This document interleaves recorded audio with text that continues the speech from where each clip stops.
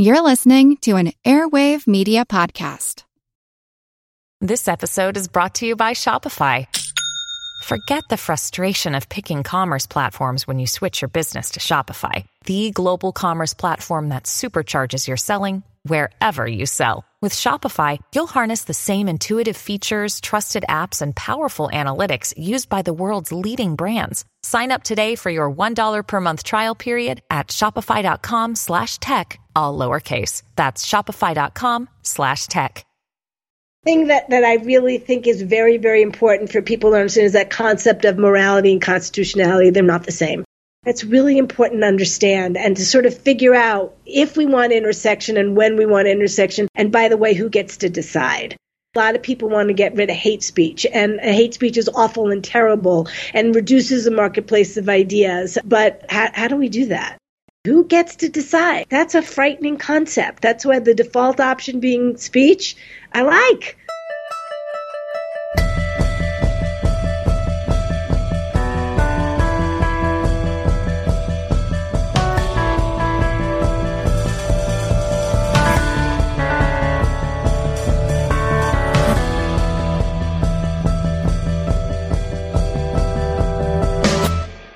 First of all, the website is www.myhistorycanbeatupyourpolitics.com. If you go there, we have more episodes for you to listen to. Remember to subscribe or follow us on whatever application you're listening to us on. We do very well on Podcast Addict and Overcast right now. Also, of course, most of our listeners are iTunes, Apple. If you're on there, please subscribe. It helps the program. Our guest today, Lynn Greenky, has also been on the Road to Now podcast with Bob and Ben, so I suggest you check out the interview there. They cover some different ground. We're going to talk about free speech today and the First Amendment, a lot about the Constitution. What we're not going to get into, because this interview was recorded in March, is the rumors and possibility, and now a little bit closer, that Elon Musk could be buying Twitter. I'm not sure we have the capability to do it. I think I know what my guest might say based on answers that you'll hear later in the podcast on different questions about private corporations and freedom of speech. For me, wait and see. I do think it's certainly a large amount of money that Twitter was purchased for, and all my hopes are that any purpose for that will be philanthropic rather than, say, a platform for running for president or something like that. I use Twitter. I will continue to use Twitter. I also open up account on others, including Counter Social, but I'm not, My History Can Beat Up Your Politics does very well on Twitter. I like it as a communication channel. I think it has a lot of positives. I think people are always afraid of what's going on, though, behind the scenes that I can't possibly know about. And I have to rely on the best computer programming minds to even know what kind of algorithms are being done behind the scenes. And there's a pledge there to be transparent about it. So all of these things, there's nothing that we can address on this cast at this point about Elon Musk buying Twitter, except the general concepts that I talk about with Lynn Greenky.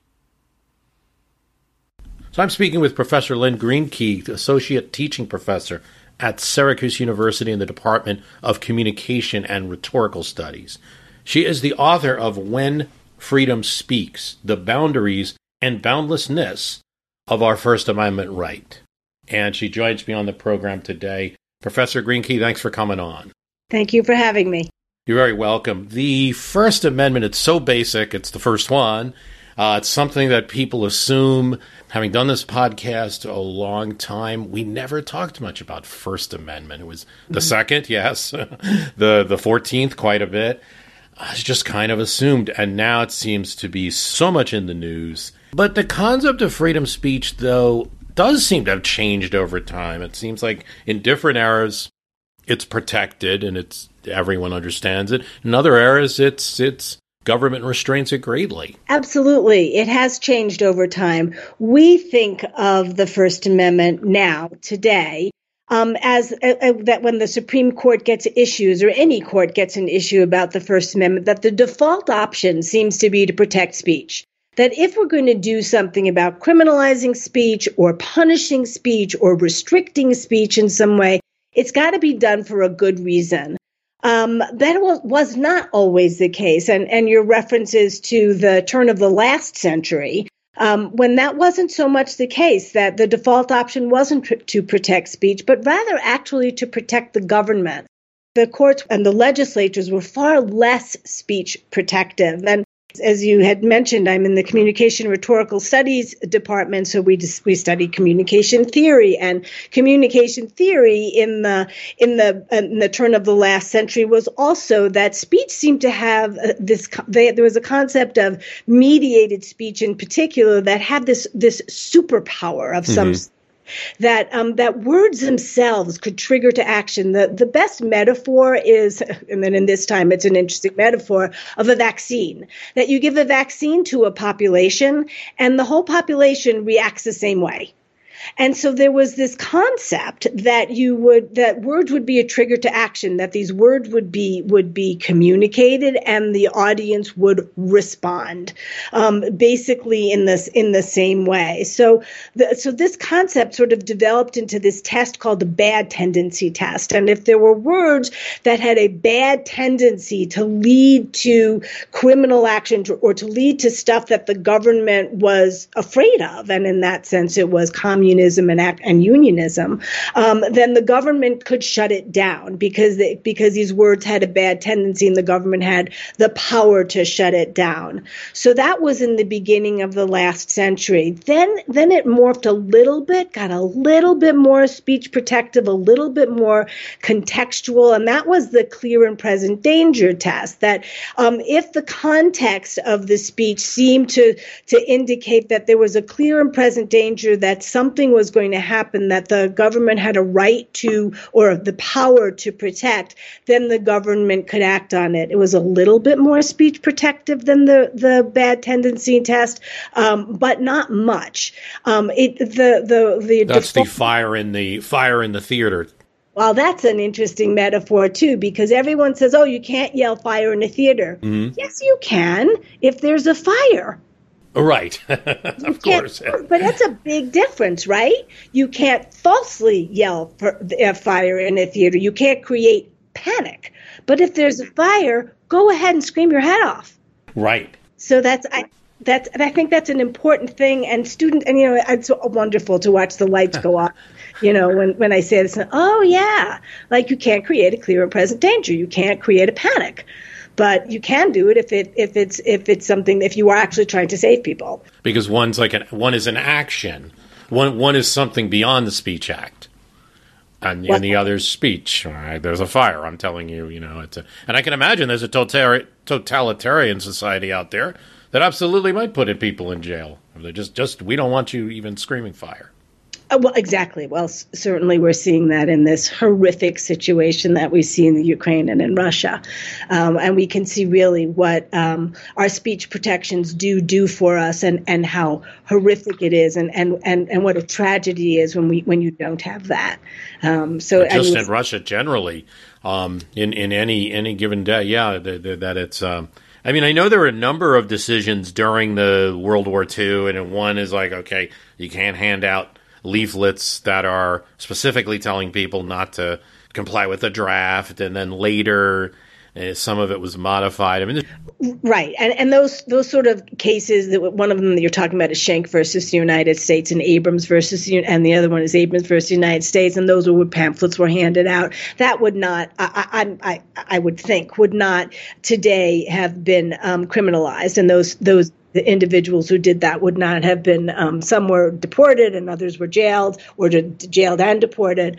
And I don't think that would happen. So in the middle of the last century is really when the court started to shift. And the big case was called Brandenburg versus the United States. And what is so fascinating about that is this guy, Brandenburg, was a racist. He was a white supremacist. He was the the leader of the KKK in his community, and he had a rally, and he called the television local television company to come, and he was using all these racial slurs and saying we're going to, by the way, march on Washington, and there are so many of us, and if you don't listen to us, there's going to be violence. So that's the sort of stuff that he said, and the local television then sent it to the national news, and it played on national news, and he was arrested for inciting violence. And the court said, not so fast. He didn't. He was advocating violence. He was not inciting violence. And that has become a very, very important distinction. You are constitutionally protected. Your First Amendment will protect you for advocating violence. It will not protect you for inciting violence. And in order to be restricted in your speech, or to be punished for your speech for inciting, the test is pretty strong. That there has to be an intent to incite, there has to be a likelihood that it's going to happen, and there has to be a temporal connection to the words and the possibility of criminal action or violence occurring.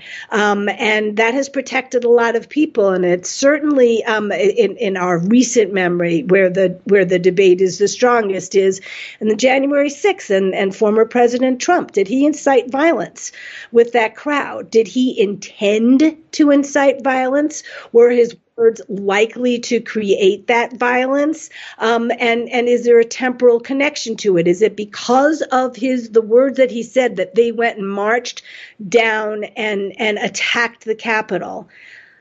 And that's a really interesting question. Those folks who came to do damage, not the ones who came to protest, because the ones who came to protest were engaging in protected speech. Whether it was based on fake news and whether they were misinformed or not, they believed that the election was stolen, and they had every right to protest it. Every single right to protest it. There wasn't a right, and we can talk about. You talked a little bit about action, conduct and speech. So it wasn't then to engage in violence as a means of communicating. But back to President Trump, did he incite that violence? Because the folks that came to the ellipse that day and to Washington that day had every intention of committing violence. Right. There was a group of them that had bear spray and bulletproof vests. And so he saying, I forget the words, but something, if I go down to Congress, and, then that's going to be the test of it sounds like a temporal connection. That sounds to me like a time limit, too. Like that action has to occur pretty soon after the words. Well, I mean, the action did occur pretty soon after. In that case, right. But were his words the trigger? Were his words the reason that it happened? Mm-hmm. And, it's not clear. I think that there can be a really strong and honest debate on whether or not former President Trump incited the violence. Those guys came ready to rumble. Did President Trump do it? I think it's a really interesting question. I don't think it's ever going to be litigated, and maybe that's a good thing. Bad cases make bad law. But that's where it is. You can advocate. Did he just advocate? Advocate, go ahead and tell them that, this was a stolen election, or did he actually incite the violence? And advocating violence, how do we describe that then? That's just a person saying in general, I think you should be mad as heck and you should go downtown and attack people now. Well, it is and it isn't. I mean, you said it, go down and attack. So, is that a call to action? It is a call to action. But we also know that in the heat of the moment, We all say stuff, right? And was it just political hyperbole? Was it just something like this guy Brandenburg, who was saying to a bunch of guys that weren't going to do anything anyway? My God, they had hoods on their heads; they're not going anywhere. Is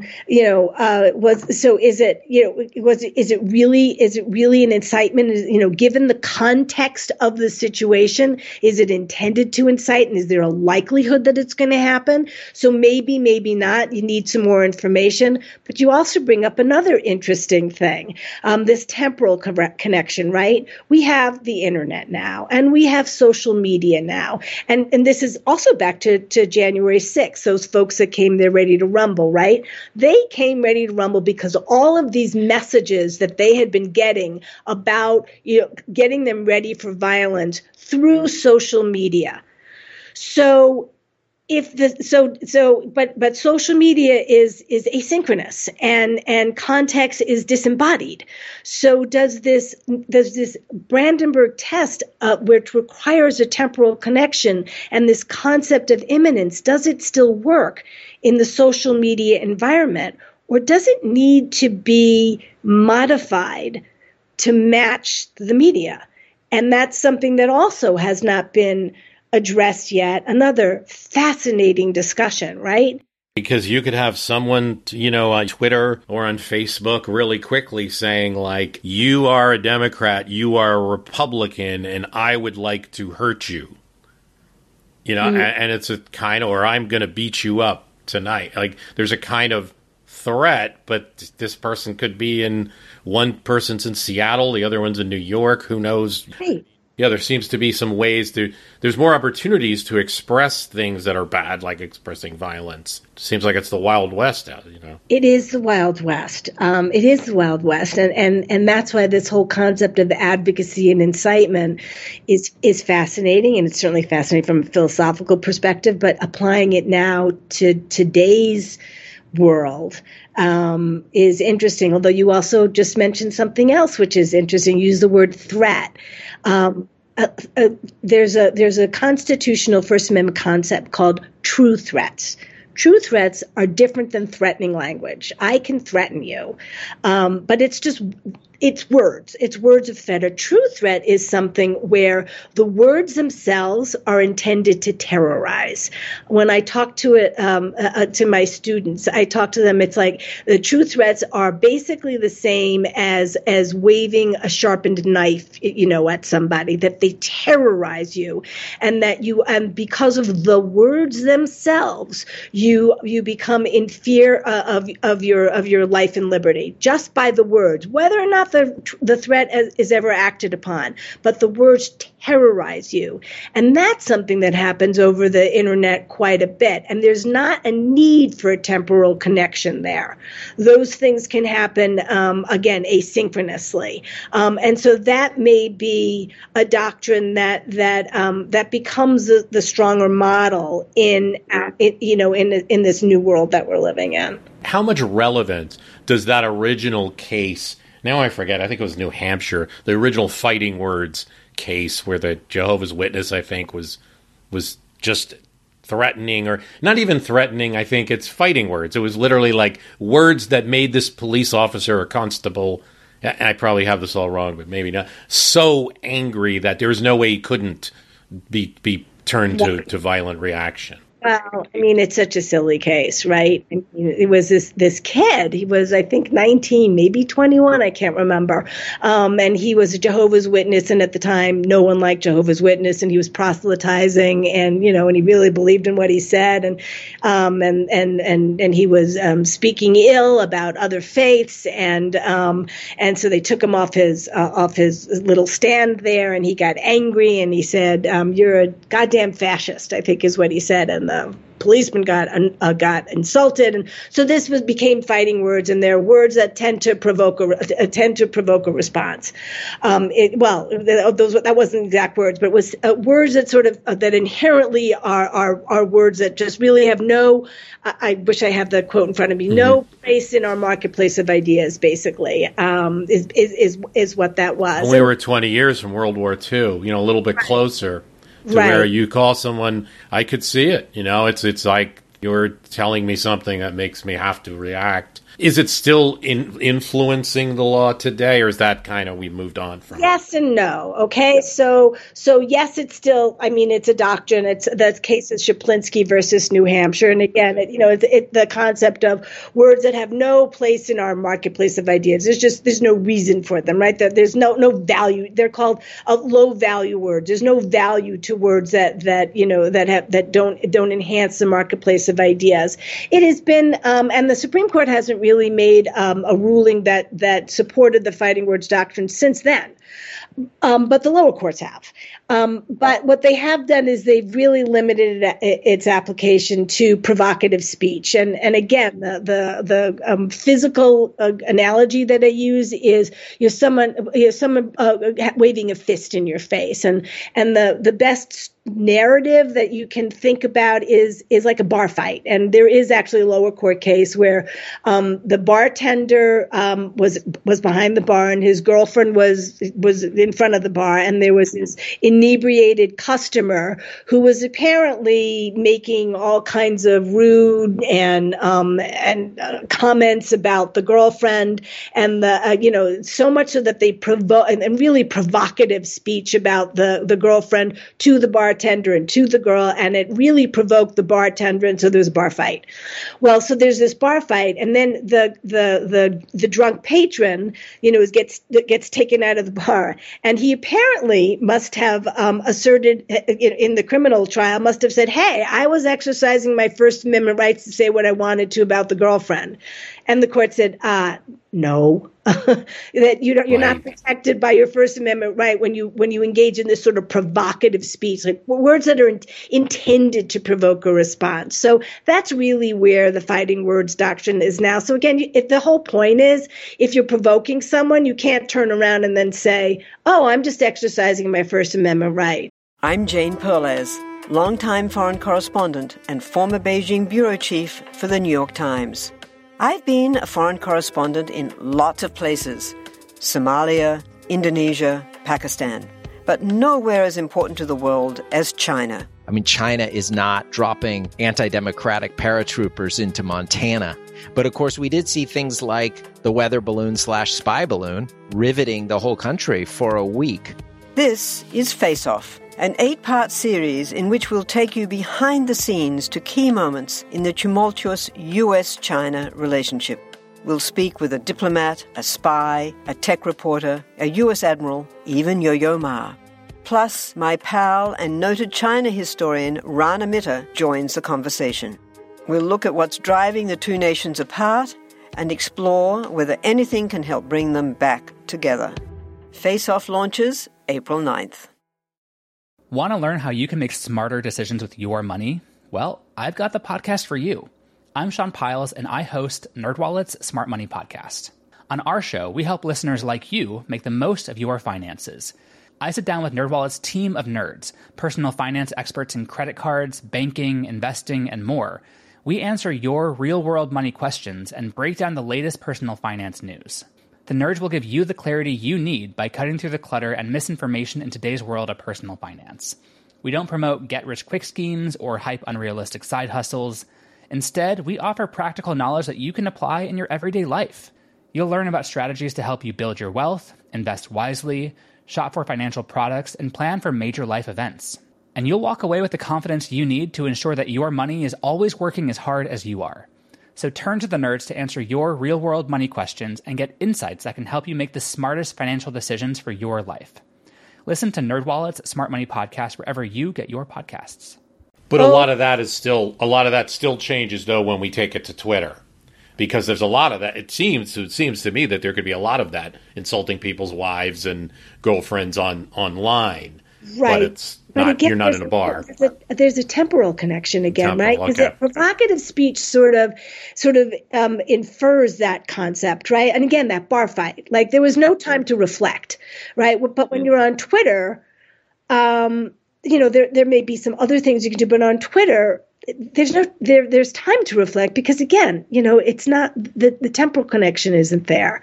So, but again, it could be extended, maybe it will be, and maybe it should be. But each time we extend it, we lessen that concept that the default option is to protect speech. I'm thinking of something like Shaplinsky, but a little bit different situation. And hypothetically, let's say it's modern. A person like a Shaplinsky character. He's not calling me a fascist, and maybe fascist doesn't have the same fighting words tendency that it has it had in the 1960s anyway.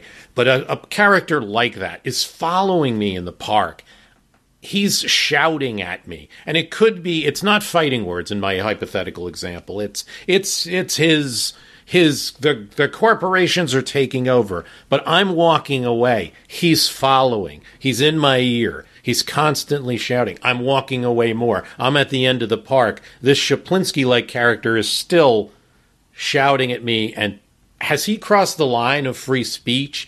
And connected to that, do I have a right, not to listen to speech? Okay, so maybe if he's provoking you, maybe you also can talk about whether or not his speech has transformed. It is really more about conduct and less about speech. He's following you. He's invading your space. He's not letting you cross the street in peace. He's invading. Speaking too close to my ear might be. Yeah. So this is other. Okay. This isn't maybe not so much about speech. It may be more about conduct. And there was another part that you asked me that I just. Oh, and connected to that, it's kind of implied in my question. Do I therefore have a right to not listen? Just because if you look at let me explain it this way. In the extreme of the free speech of the First Amendment, everyone's out there speaking. They're all on soapboxes. Well, don't I have the right to not listen to you as well? Okay, so there are two parts to that question. One is, if you're a captive audience, you really can't get away, which is part of your first scenario, right? Are you a captive audience where you're an unwilling listener and you're just helpless to get away from him? Then you can stop his speech and he can be restricted and the cops can come and get him and say, hey, can it? I think what you're really talking about here is this concept of cancel culture, right? Where you have students come on or you have a speaker come onto a college campus, and this is a speaker who takes a position that is contrary maybe to the majority situation, or is just really sort of antagonistic, and wants to speak. And there's certainly a group of students that want to listen to this person, and there's another group of students that don't want to hear that really don't want to guy or woman an opportunity to speak. So the people who are opposed to the speaker come and shout the speaker down. Right? So now we have a situation where the speaker can't get the message across. The listeners can't hear the speaker, and because the other students are shouting them down. So where does this all fall? Well, first of all, it's not illegal or unconstitutional to shout down a speaker with whom you disagree. The shouters are actually exercising their own First Amendment right. So it's not illegal to do that. Again, maybe you can transform that into behavior and get them out. But if it's shouting, they are exercising their own First Amendment right. My personal feeling about that is, why shout the speaker down? I mean, isn't that evidence of intolerance of ideas different from your own? And if you want tolerance to be exercised in favor of your views, shouldn't you exercise them in favor of someone else's views, even if you disagree with them? And by shouting them down, it's just an exercise in intolerance. But they can do it, and it's a really hard, it's a hard choice, because I could see what you're saying. Absolutely. I generally agree with that. But I could also see, I think what happens is where people feel they're not empowered, and it's like, this speaker, I don't think they should have this large of a venue, say, and I'm going to reduce it by reducing. And this actually is not just cancel culture, but it happens, I think, at political. I think some of the opposite campaigns will send people over to sort of shout down the other candidate. It's just sort of a a reducer. I guess it does get to the question, do the people, though, in the audience have a right to listen? That you have a right, that you have a right to listen and a right to hear and a right to know.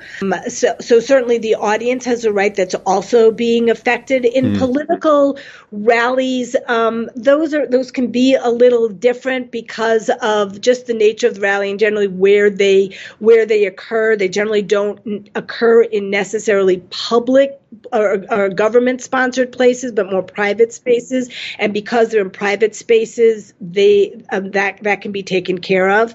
Because it's really, when we're talking about the First Amendment, we're talking about what the government can do to restrict your speech. Private schools, private companies can restrict speech much more significantly than the government can.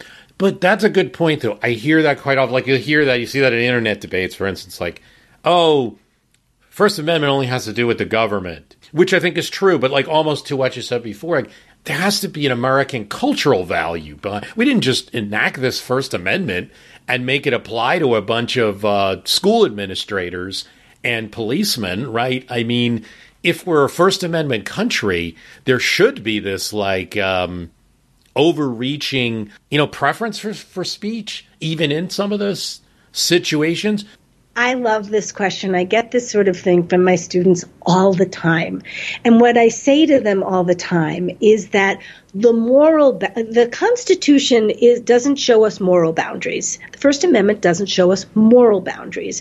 So the moral boundaries, because you just said shouldn't we do this? Well, of course we should, right? Of course we should be tolerant, and of course we should let people speak, and we shouldn't allow people to bully and stuff. So our moral boundaries are really quite vast, right? Where we can see what we think ought to be moral. But the constitutional boundaries are much smaller. So just because something is immoral doesn't make it unconstitutional. And that's also a hard concept to sort of embrace, because we want immoral stuff to be unconstitutional, right? But who gets to decide what's moral and immoral, particularly today, right? So there's a little bit more than that gives employers a little more wiggle room with restricting the speech of their employees on their when they're on the employer's clock. Yeah. And but it's limited in some ways, right? I mean, and I guess this is the school example, but Tinker and first Des Moines, you can wear an armband. At least back then, I don't know if that's been overturned or anything like that. Kind of like it sounds like, because you're kind of quiet about it, just wearing an armband, making some statement. It does seem sometimes arbitrary, some of these rules. It's like you can't burn a draft card, you can burn a flag, can wear an armband, but not everything a student or an employee communicates is protected. Okay, so you've had like a bunch of different things. I know there's a bunch. It's just, and I guess that leads to like an overall, like, right. Because of this, should we be thinking this is kind of arbitrary? It isn't. There is a formula. I mean, the formula sometimes sort of changes, and sometimes it changes because of context, and sometimes it changes because the court changes. We're sort of seeing that now, right? The court has changed, and some of us are shaking in our boots as to what's about to come down. So that's part of it. But the first thing I want to talk about is the concept of conduct as speech, right? That burning a draft card, right? Conduct as speech. The situation. Just because and this is again the January 6th folks, right? Just because their violence was intended to communicate something does not make their violent acts constitutionally protected by the First Amendment. So some conduct that intends to communicate is still not protected by the First Amendment. And that draft card burning thing was exactly one of those things. At the time, Congress had crafted an amendment which made it illegal, criminal, to burn your draft card. And Congress said, we need this in order, we need this in order to make sure that we can raise our army. It really was sort of a bunch of nonsense, but We need this to raise our army. And so the court said, look, this is what Congress said they need it for. And we understand that you're burning the draft card as a means of communicating your opposition to the draft. And good for you. You've communicated your message. But just because you choose to transform a criminal act into a communicative act doesn't now mean that you get the First Amendment protection.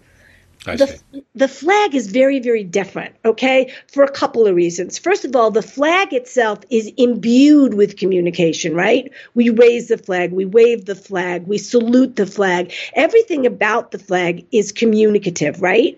And so these flag burning statutes are actually saying, the flag is communicative, but you can't now put a different communicative meaning upon the flag. So the legislation is focused on the speech element, not on a criminal element, but on the speech element. And the court said, you can't do that. This is all about communication, and using the flag is a means of communication. And this happened in Texas, it's happened in other places too. But Texas had a non-flag burning statute, and what Texas said is, look, we are trying to promote patriotism and respect for the flag. And the court said that's a really laudable goal. Mm-hmm. It's really important. But it's not as important. That when we're balancing, again, default option is to protect speech. When we're balancing speech against this goal, we have to go with speech, because burning the flag is this communicative act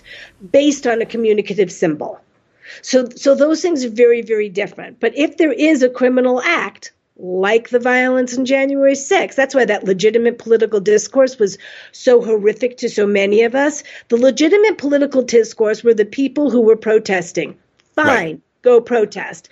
Legitimate political discourse is not defecating on the Capitol grounds and using violence against policemen and breaking walls and doors and windows. That's not political discourse. That's a criminal act. You wanted to communicate with it? Good for you. It's still not protected by the First Amendment. So that's that conduct element. Now, when you talk about schools are very unique. And schools, you also have to break schools into public and private. Private, again, have a little bit more control over what they can do with communication, and public have to really follow constitutional principles. And in that Tinker case, basically the decision was, look, students have a right to free speech as long as it doesn't cause a substantial disruption to the learning environment. So there is a little bit more restriction on what kind of speech you can have in the school than what you can have in on the streets and parks, because you just can't cause a substantial disruption to the learning environment. And the armband didn't do that.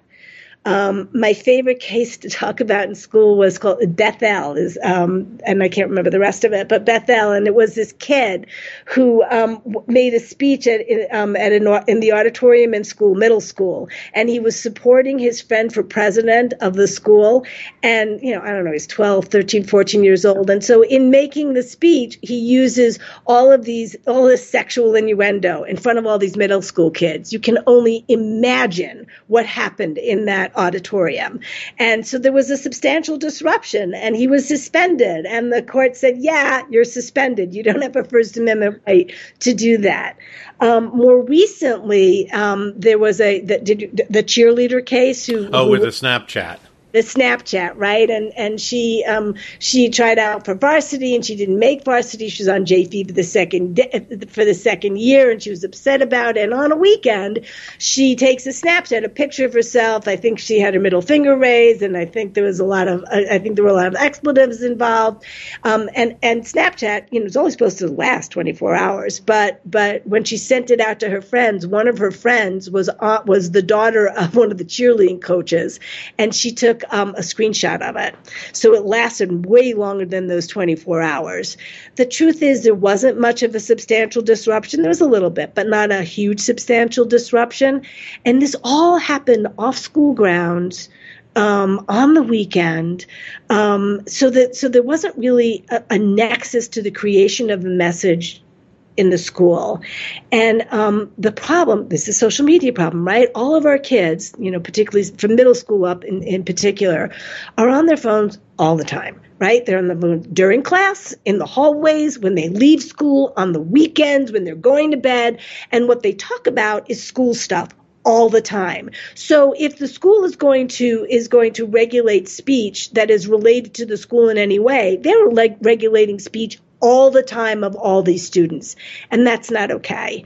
And so what the court said then is we're also context dependent. Like we need to know where the boundaries are between parental control or wherever the students, live outside of the school, and school control. And it is going to be context dependent, where it's created, the time it's created, how disruptive it is.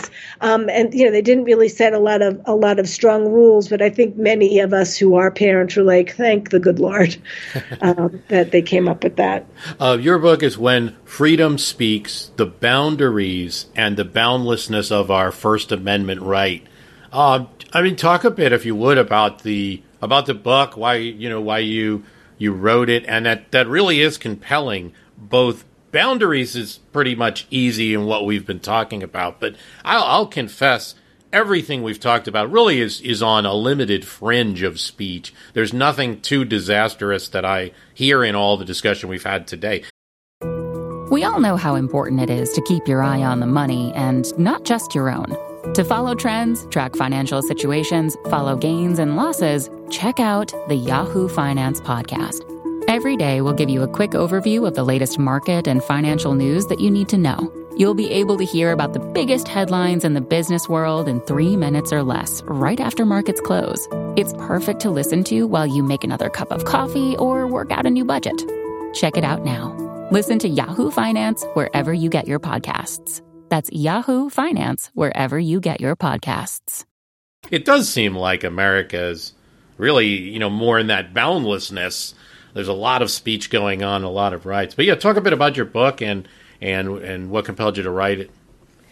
So it's a long story, actually. So I went to undergrad at Northwestern University, and I had a wonderful, wonderful professor, Franklin Heyman, who has since passed away just a couple of years ago. And he had a free speech class, and I took it. I think I was in my sophomore year, and was enamored with it. And I'm not alone, I understand, and that's one of the reasons why I decided to become a lawyer. I never did practice constitutional law, but it was one of the reasons I decided to become a lawyer. And I just loved the class. And many, many years later, I joined the faculty at Syracuse University in the Communication and Rhetorical Studies Department. And after I'd been teaching there about 5 years, I was given the opportunity to teach a First Amendment class. And I really did, in my heart, think about it as the grandchild of Professor Heyman's class. I looked for the book that I used, which was way too old, but I had hoped that it had been updated, and it hadn't been. So I tried to find something else, and I did find a book that was excellent, that he had written a foreword on, but I found it to be very philosophical. And I find in my class, my students come into my class, and their knowledge of the First Amendment is at best minimal, and sometimes at zero. So I need to teach them from the ground up. And so I ended up just developing my own stuff. And then of course, I would talk to my friends about it, and I had pretty smart friends and well-educated friends, and they had no idea about what I was talking about. And I kept on thinking, this is heartbreaking to me. People ought to know this. And then, of course, came the 2016 election, and these issues about First Amendment law were all over the news all the time. I am a news junkie, I will admit. But they were all over the news all the time. And I thought, you know what? I want to write this for my students, and I also want to write this for the general public. I don't want it just to be a book for the education community. And that's when I started it. And I teach it, and I wrote it as a bunch of stories, because all of these things that, like even Shaplinsky, we talked about this kid who was a Jehovah's Witness, and the burning draft card was another kid who was in college at, I think, Boston University. They're all about people And there's are all stories about people, and that if you can tell the story so that you bring it to life, then you can also understand the principle that was applied to it. So I did a lot of research on newspapers, so I was able to get, as much information as I could, including sometimes things about the weather on that day, and developed the book in that way. And so that's the story of the book. Well, that's great. There are two, if we have time, two quickie. Well, I don't know if they'll be quick, so maybe we could only get to one of them. But your opinion of something like removing President Trump from Twitter and other cases like that, is it dangerous? I mean, there's many of us that may cheer that. I think I will go as far as to say on January 6th, I absolutely would have done it myself with what he was spouting out and the potential now for temporal and all of that. I think he might have been saved by Twitter in some way. But after that, maybe it's troubling. Here's a political leader, former president, not on a major platform. How does it intersect with the first? And then I also wanted to ask about media defamation, but we may not have time. Okay, so Twitter's a private company. It's not run by the government. So they can set their own rules and they can take off anyone they want. Trump just started his own... Would it ever reach a level, I guess this is too hypothetical, but would it ever reach a level where it's such a common communication form, like the old telephone, that they cannot do that anymore? Maybe. I hope not. Mm-hmm. I think that's dangerous, that government controlling that. Look, I mean, like I said, Trump just started his own social. I mean, he did. It's terrible and it's on its face, but he did it. So it's not like he's shut down. He isn't, and he can call into Fox whenever he wants to, and he can start his own newspaper and his own television show. I mean, it's not like there aren't avenues open and available to him. So lucky Twitter, they're so popular, but they're not government controlled. I mean, there are restrictions that can happen, and there's all kinds of ways to regulate them that haven't happened and maybe should happen. Maybe they really are able to manage that they've really benefited from a lack of regulation, which has not been okay. Mm-hmm. So that can happen, and that certainly is being investigated, and maybe some of that can sort of rein them in a little bit. But I think they're a private company, and I think it ought to stay that way. Fair enough. And then I don't know if this time is media defamation. I bring it up mostly because it's probably I'm concerned about it because I think if you lose this, you lose everything, right? Times versus Sullivan, the ability of a newspaper to publish news, and not just worry about government, but also worry about just the anyone they report on is going to do a $10 million lawsuit. Well, the current law is still there, and actually it's being used a lot. We've got Dominion and Smartmatic that are using defamation law against Fox News and some of their anchors, and against Giuliani. It's alive and well and doing well. And Palin just brought a defamation suit against the New York Times and got kicked out on her rear end. So I think that it's alive and well and working. And you're basically talking about that Hulk Hogan. Oh, yes. Well, that's the one example that seemed really scary because, Gawker just gets shut down. Well, it wasn't a defamation case. It was an invasion of privacy case. I see. Hulk Hogan sued as Terry Bollea. He sued in his personal capacity for an invasion of privacy. And the position he took is Hulk Hogan is this character that I've created. And when he talked about his body parts, the body parts that he talked about that existed on Hulk Hogan weren't the same ones that existed on Terry Bollea. And all of the exploits of Hulk Hogan were different than Terry Bollea. And that what Gawker did was they invaded his privacy by publishing this sex tape. Was it an end run? Yes, it was an end run. But you won't get that on everybody, so it's not it doesn't feel as dangerous, yeah. It's not as dangerous. There is this issue about editorial control, and it used to be in the Times versus Sullivan, we really gave a lot of deference to the editorial control by newspapers, and now anyone with a keyboard and internet connection is an editor. So I mean, there are those sort of issues, but I don't think that really bodes bad news. I think that was pretty limited. That's my personal feeling. Okay, no, that's definitely good to know. Besides what we talked about, anything else you think is important? I mean, I know we talked about a bunch. Thing that I really think is very, very important for people to understand is that concept of morality and constitutionality. They're not the same. Mm-hmm. And I think that's really important to understand and to sort of figure out where we want, if we want intersection and when we want intersection. And by the way, who gets to decide?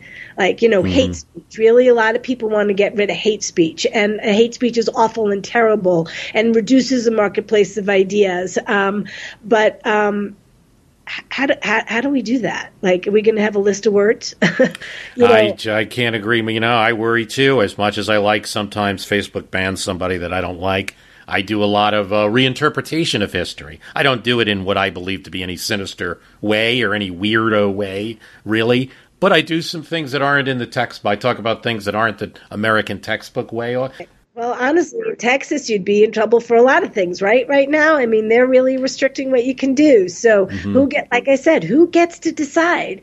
Yeah. And that's a frightening concept. That's why the default option being speech, I like. I do. I think that and I think when we start talking about it, how we're really going to implement this all this again, that concept of morality and constitutionality is a really important discussion to have. Well, that's great. Well, we've been talking to Professor Lynn Greenky. Thank you so much for coming on today. Thank you. And remember, our website is www.myhistorycanbeatupyourpolitics.com. We want to thank Lynn Greenky for coming on. We are part of the Airwave Media Network, home of Infamous America podcast, the Sit Down podcast, too, that I've been really enjoying, Ben Franklin's World, and others. And I thank you for listening.